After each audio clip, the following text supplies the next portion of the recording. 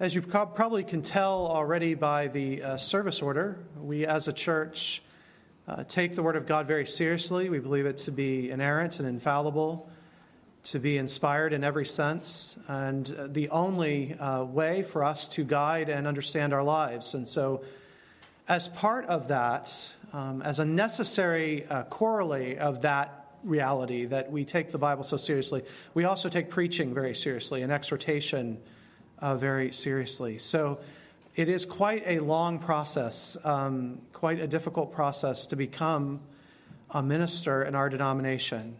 There is a lot of education. There are exams on multiple levels. When you finish seminary, you really haven't finished anything. In a sense, you still have to go through presbytery. By the time you've done the MDiv program, which is what most of our ministers do, you have the equivalent of 3 to 4 master's degrees in your subject, about 115 to 110 master's level credits in theology, church history, and various other subjects related to being a pastor. So it's quite a process. It's quite daunting, actually. There are also several stages of that for us as a church. Coming under care is the first stage, where a presbytery in a church identify a young man as a possible candidate for ministry. And then there's licensure, where that person is licensed to preach within the presbytery. And then finally, of course, ordination. So there's quite a process. I won't get into all of it tonight. But what I do want to impress upon you is the reason for that process. It's not to make Nathaniel's life difficult, or it was not to make my life difficult. It comes from a high view of God's Word. If God's Word is everything we just sung, if it's the only way for us to know how to structure our lives, if it's the only source that we can go to understand what the church is supposed to be, then whoever preaches it, regularly preaches it, needs to be prepared. And there needs to be a deep seriousness in that preparation. And so Nathaniel is in that process. He's in the very beginning of that process. And part of that process is that he has this opportunity this evening to exhort. And you have the privilege of being the people to hear him do this for the first time.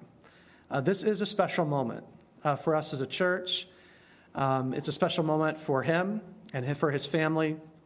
I remember first coming here and playing with Nathaniel in the basement. He was a little boy, and we played swords, and we dueled all the time in his basement. And I was a new young minister getting to know the families of the church and the children of the church, and it's hard to imagine that we're standing here now, and I'm about to invite him up into the pulpit.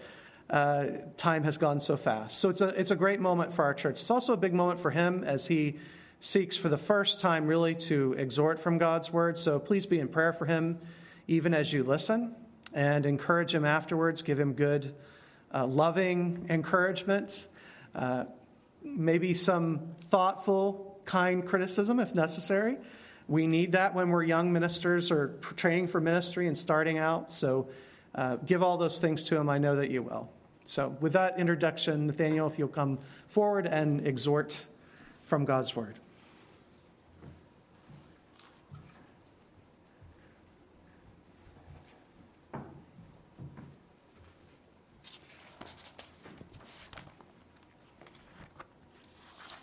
Well, good evening.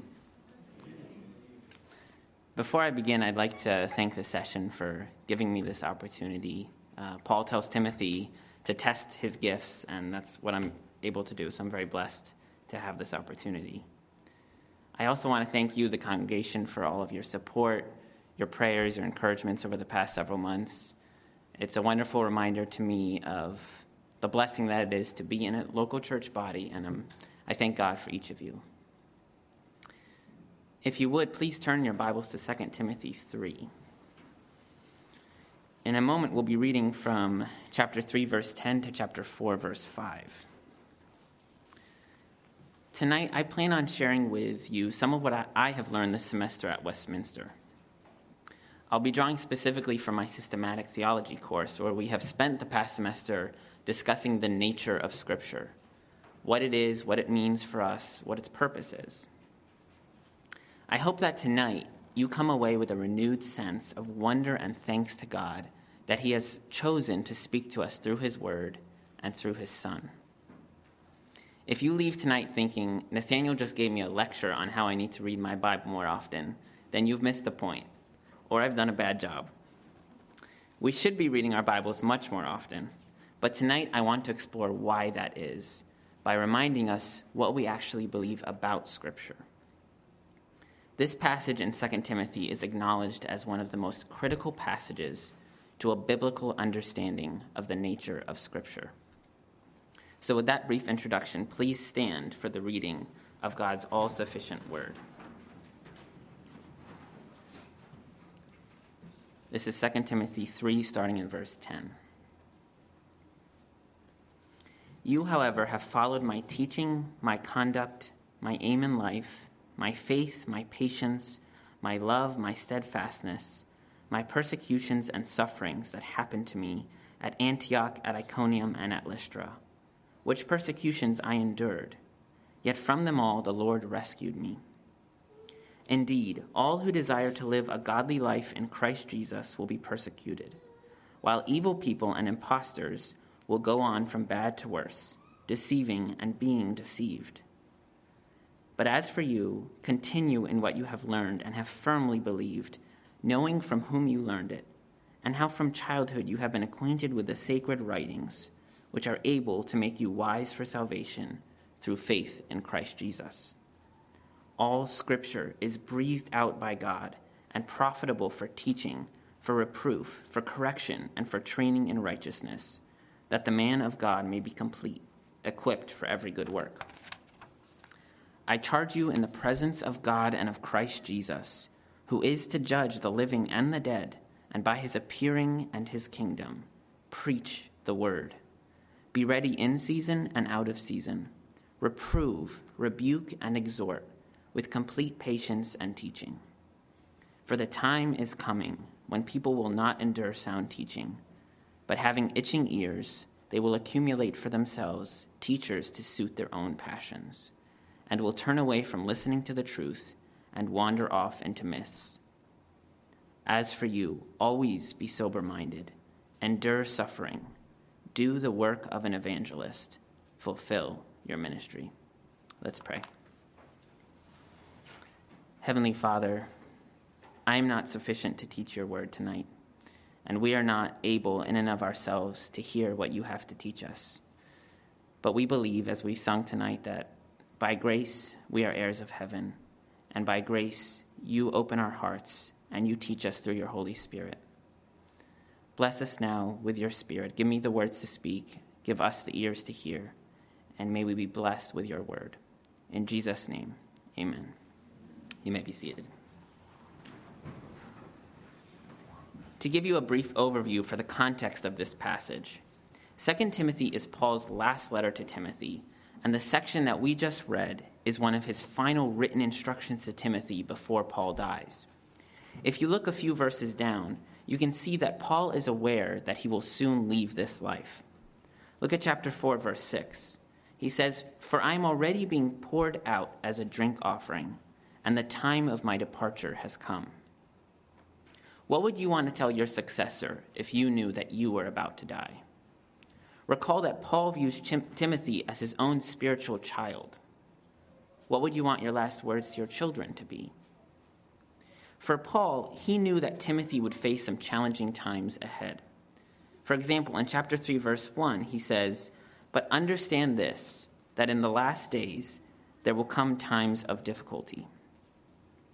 In light of this difficulty, Paul's final written advice to Timothy is to rely completely on the word of God. This is no accident, and it is this instruction from Paul that we will be studying tonight. As you might imagine, there are several different ways that we can talk about Scripture. For instance, we believe that Scripture is inspired. We believe that Scripture is profitable, and we believe that it is clear. All of these aspects of Scripture are worthy of study, and all of these aspects of Scripture are defended by Paul in this text. For our purposes tonight, though, I have chosen 3 specific headings that we will use to describe the nature of Scripture. First, we will look at the authority of Scripture. Second, the necessity of Scripture. And third, the sufficiency of Scripture. The authority, necessity, and sufficiency of Scripture. First, Scripture is authoritative. Perhaps like me, you enjoy spending time in a bookstore. Maybe you enjoy reading, or maybe it's just the quiet atmosphere. When I go into a bookstore, my siblings can tell you, I enjoy wandering around and looking at all the different book covers. There are so many shapes, sizes, and colors. I love it. It's amazing. At some point when you're looking at a bookshelf, a specific book will catch your eye. Maybe it was the cover, or maybe it was the title of the book. Or perhaps it was the name of the author themselves that caught your attention. When we say that Scripture is authoritative, we are saying something about the author of Scripture. Specifically, we are thinking about the Bible's divine authorship. Look at verse 16 of chapter 3. Paul says, all Scripture is breathed out by God. The phrase breathed out by God in English is actually one word in the Greek, the word theopneustos. If you split that word into its two roots, you can hear theo, or theos, the Greek word for God, and pneustos, from which we get our English word pneumonia. It has to do with lungs, with breathing.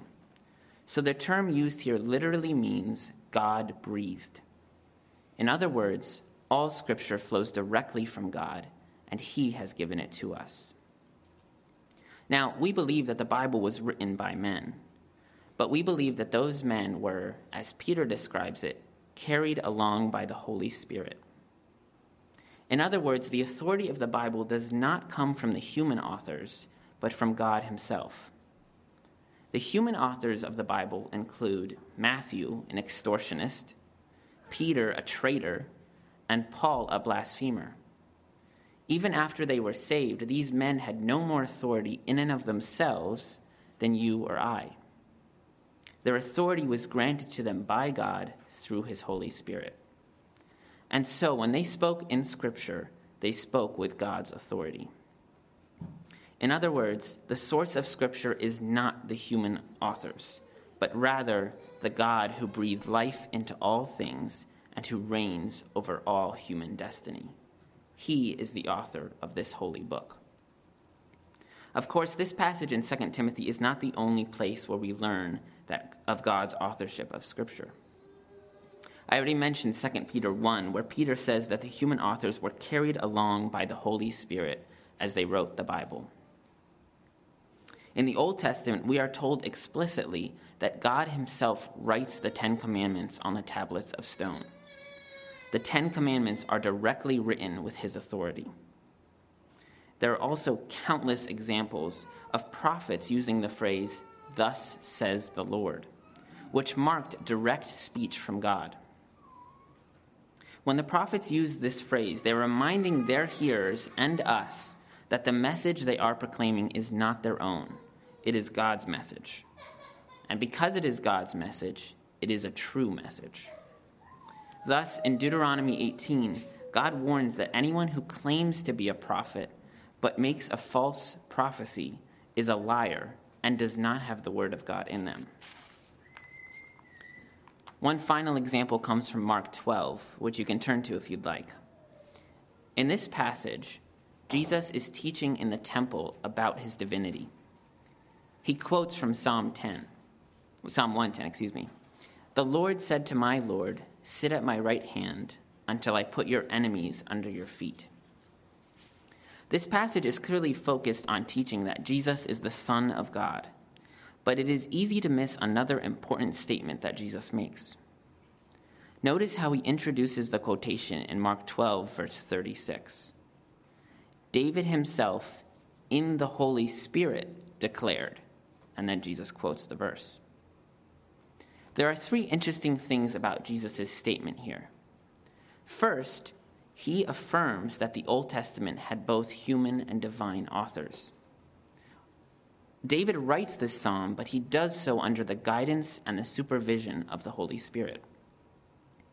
Secondly, Jesus quotes the Old Testament as if it was prophetically authoritative. In other words, he clearly believed that David had prophesied his own coming. Thus, Jesus viewed the Old Testament as an authoritative book. Thirdly, notice how the crowd reacts positively in verse 37. Throughout Jesus' earthly ministry, you see the Jews get angry with him about all sorts of things. But here and in other places, the Jewish crowds and the Pharisees never disagree with Jesus, at least openly, that God's word should be their authority. So we see then that Scripture is authoritative because it comes directly from the Holy Spirit. The Old Testament prophets, Jesus himself, and the apostles all believed that Scripture finds its source in God. The Westminster Confession of Faith summarizes the authority of Scripture like this: "The authority of the Holy Scripture, for which it ought to be believed and obeyed, depends not upon the testimony of any man or church, but wholly upon God, who is truth itself and the author thereof. And therefore, Scripture is to be received because it is the Word of God." You see their argument. Because God is truth itself, everything that he says and everything that he does must be true. Thus, the Word of God is and always will be authoritative for Christians. But Scripture is not only authoritative, it is also necessary. Perhaps this sounds a bit obvious. Of course Scripture is necessary. Well, fair enough. But slow down and think about this for a moment. What is Scripture necessary for? Depending on how we answer this question, our view of Scripture may differ drastically. Let me suggest that there are two primary ways that Scripture is necessary for the Christian. First, Scripture is necessary for nothing less than the gospel of Jesus Christ. In other words, without Scripture, we cannot have saving faith. Recall Pastor Trefskar's recent sermons on Romans 1. Paul teaches there that creation provides everyone with a general knowledge of God. All people know that God exists, that he is good, that he is powerful, and that we owe him our worship. Romans 1:19 says, "For what can be known about God is plain to them, because God has shown it to them." And Psalm 19 expresses this same truth more poetically. "The heavens declare the glory of God, and the sky above proclaims his handiwork." When believers and unbelievers alike look at the sky on a clear night or sit on the beach at sunset, they are confronted with who God is. His loving character and power is etched in every grain of sand. But while God's love and power is known generally to all men, it is only in Scripture that we learn that love himself came down and died on the cross for our sins so that we might be reconciled to him. And it is only because this truth has been preserved in Scripture that we are able to discern between error and truth. Look again at 2 Timothy 3, starting in verse 12. "Indeed, all who desire to live a godly life in Christ Jesus will be persecuted, while evil people and impostors will go on from bad to worse, deceiving and being deceived." The natural question then is, what is necessary for Timothy to defend the church against this deception? Well, Paul goes on in verse 14. "But as for you, continue in what you have learned and have firmly believed, knowing from whom you learned it, and how from childhood you have been acquainted with the sacred writings, which are able to make you wise for salvation through faith in Christ Jesus." So what does Timothy need for salvation and to defend the church against false doctrine? Paul says that Timothy needs Scripture. He uses the phrase sacred writings to refer to the Old Testament, which was the only Scripture that Timothy had at this point in history. This shows us the high view that Paul held of the Old Testament. But Paul's argument applies to the New Testament as well. In fact, Peter makes this connection explicit in 2 Peter 3, where he argues that the letters of Paul are Scripture in the same way that the Old Testament was Scripture. The Bible that we have today, Old and New, is able to bring salvation through faith in Christ Jesus. Paul reinforces this argument for us in a famous passage in Romans 10. The context for this passage in Romans is Paul declaring that the gospel is able to save both Jews and Gentiles. In verse 13, Paul declares that everyone who calls on the name of the Lord will be saved. In verses 14 to 17 of Romans 10, Paul tells us why Scripture is necessary for this salvation. Let me read those to you. How then will they call on him in whom they have not believed? And how are they to believe in him of whom they have never heard? And how are they to hear without someone preaching? And how are they to preach unless they are sent? As it is written, how beautiful are the feet of those who preach the good news. But they have not all obeyed the gospel. For Isaiah says, Lord, who has believed what he has heard from us? So, faith comes from hearing, and hearing through the word of Christ. Paul could not be more clear. Faith comes from hearing, and hearing through the word of Christ. Saving faith requires the word of God. And that word of Christ is nothing more or less than the good news of the gospel, which has been preserved for us in Scripture. Creation, then, is only able to give man a general knowledge of God. Scripture alone is able to reveal God as man's Redeemer. Scripture is not only necessary for salvation, though. If that were the case, then after we were saved, we would no longer have any need for Scripture. But we know that as Christians, we must rely on Scripture and the truths contained in Scripture constantly. In other words, Scripture is also necessary for our sanctification. This is most clearly seen in the high priestly prayer, which Pastor Trefskar also recently preached through in John 17. In the second section of the high priestly prayer, in verse 17, Jesus asks that the Father sanctify the apostles. Notice the method of sanctification that Jesus asks for. He says, sanctify them, the apostles, in the truth. Your word is truth. You will recall that the Westminster Confession of Faith referred to God as truth itself. Here, Jesus applies the term truth to God's word. This is why the Reformers had such a high view of Scripture. They rightly believed that God's word was inextricably tied to God's character. You can see here the tight relationship between the authority and the necessity of Scripture. Because Scripture is God's word, it has the power to sanctify his people and set them apart. And Jesus specifies that Scripture was not only powerful in the lives of the apostles, but also in our lives. If you look a few verses down, he says, I do not ask for these only, but also for those who will believe in me through their word. Do you see the connection here? Jesus prays for those who have been saved through the word, Romans 10, that they might be sanctified by the word, John 17. This is Jesus' prayer for you and for me. So Scripture is not only authoritative for the Christian, it is also necessary for the Christian, because the Word of God alone is able to save and to sanctify us through the power of the Holy Spirit. Lastly, the Word of God is sufficient. While the authority, necessity, and sufficiency of Scripture are all related to one another, the doctrine of the sufficiency of Scripture is perhaps the clearest expression of the Reformed view of Scripture. The Roman Catholic Church believes in the authority and the necessity of Scripture, but they reject the sufficiency of Scripture. Charismatic and fundamentalist churches believe in the authority and necessity of Scripture, but they also often dismiss the sufficiency of Scripture. Before exploring these disagreements more fully, let me first give you a definition of the sufficiency of Scripture from Matthew Barrett, a contemporary theologian.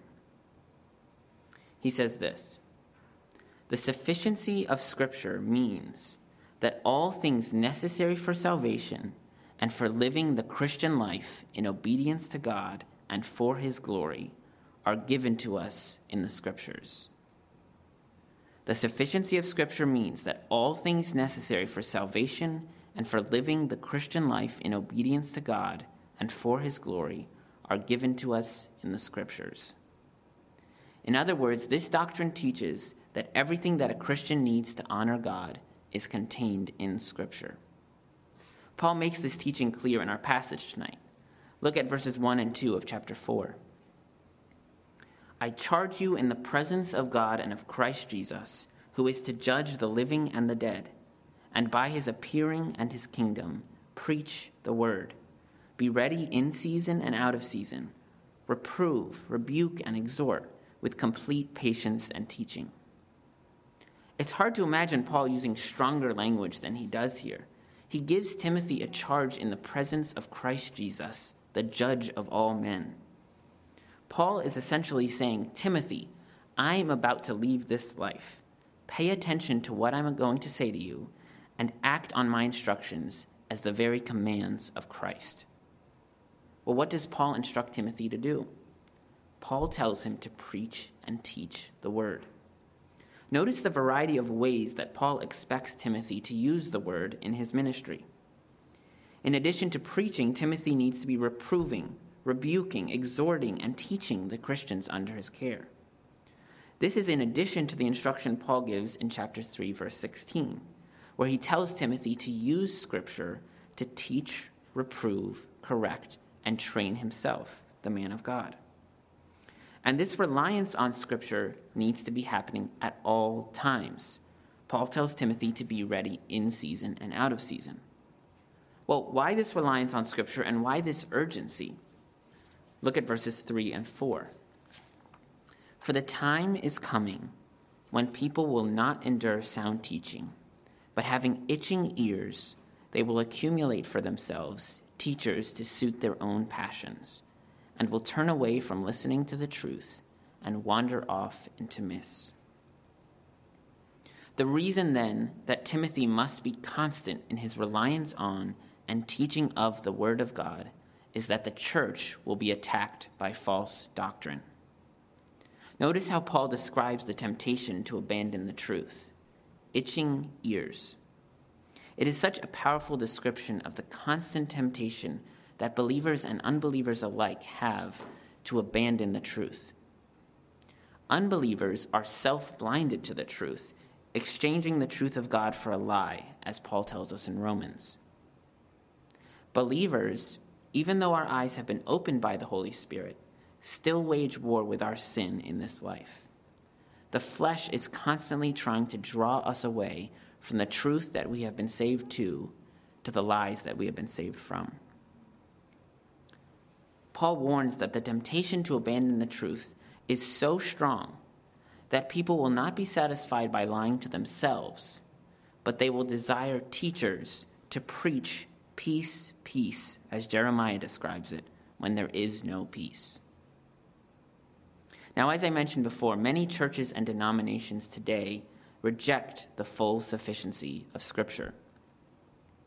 They believe that the Christian life is only complete when we add human experience or human reason to Scripture. In general, these Christians can be classified into two groups, what I'm calling the traditionalists and the individualists.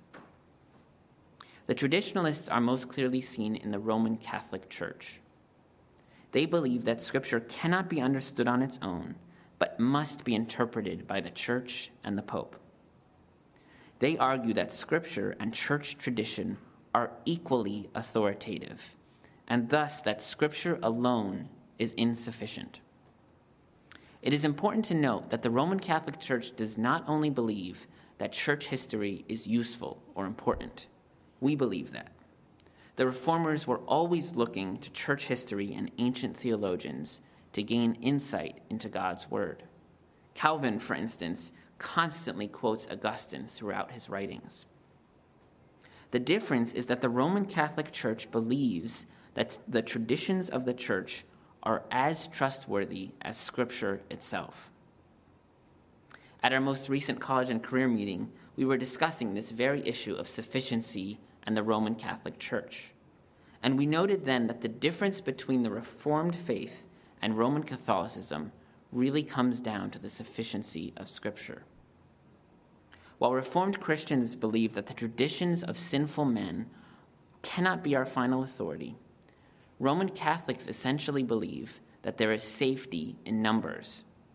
They believe that the Roman Church as a whole is unable to make a mistake, so church tradition can be totally trusted.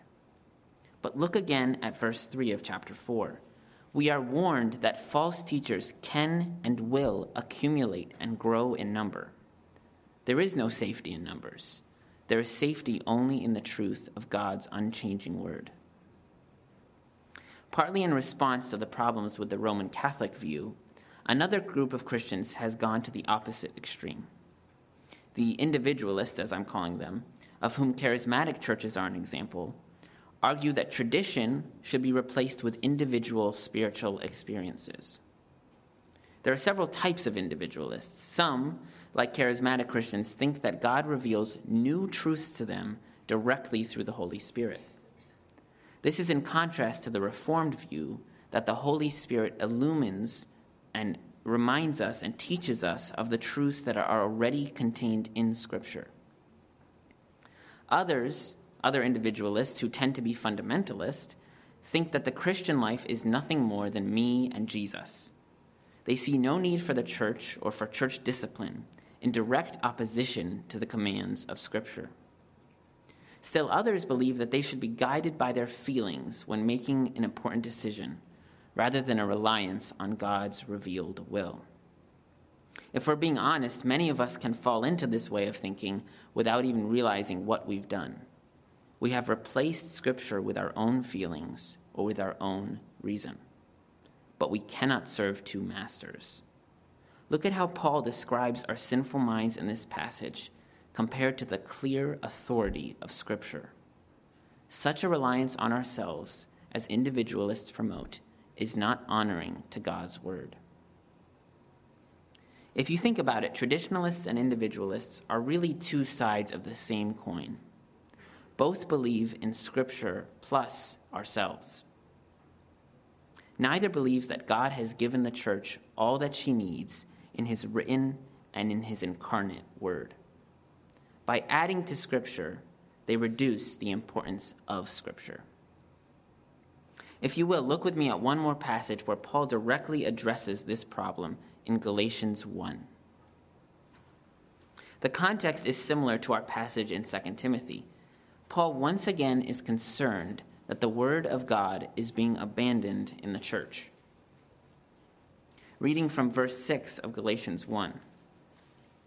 I am astonished that you are so quickly deserting him who called you in the grace of Christ and are turning to a different gospel. Not that there is another one, but there are some who trouble you and want to distort the gospel of Christ. But even if we or an angel from heaven should preach to you a gospel contrary to the one we preach to you, let him be accursed. As we have said before, so now I say again, if anyone is preaching to you a gospel contrary to the one you received, let him be accursed. What is Paul's point here? He is arguing that everything, including the teaching of an apostle or an angel from heaven, must be judged by the standards of the gospel. Paul does not say that we need the traditions of the church or the judgment of individual Christians. For Paul, nothing more is needed for the Christian than to know the good news of Christ and him crucified. Paul, in other words, believed in sola scriptura, in Scripture alone. That does not mean that Paul believed that Christianity was just me and Jesus. Scripture explicitly commands that we be in fellowship with other Christians and that we live under the authority of the church, as Pastor Fisher has been teaching us in recent weeks. But the reason that we do that, and this is important, the reason that we live under the authority of the church is because Scripture commands it, not because the church tells us to do so. In other words, we do not submit to our elders and deacons because they have authority outside of Scripture. That is the Roman Catholic position. Rather, we submit to our elders and deacons because they have authority given to them by Scripture. If we are seeking to honor God, then everything that we do, everyone who we trust, and every thought that we think must be placed under Scripture. So Scripture is not only the authoritative and necessary Word of God, it is also sufficient for the Christian. We might say that we need Scripture, the whole Scripture, and nothing but the Scripture to glorify God and enjoy Him in this life. Drawing to a close then, we have seen how Scripture, because it is God's Word, has authority. When truth Himself breathes out words, those words have authority in our lives. Scripture is also necessary.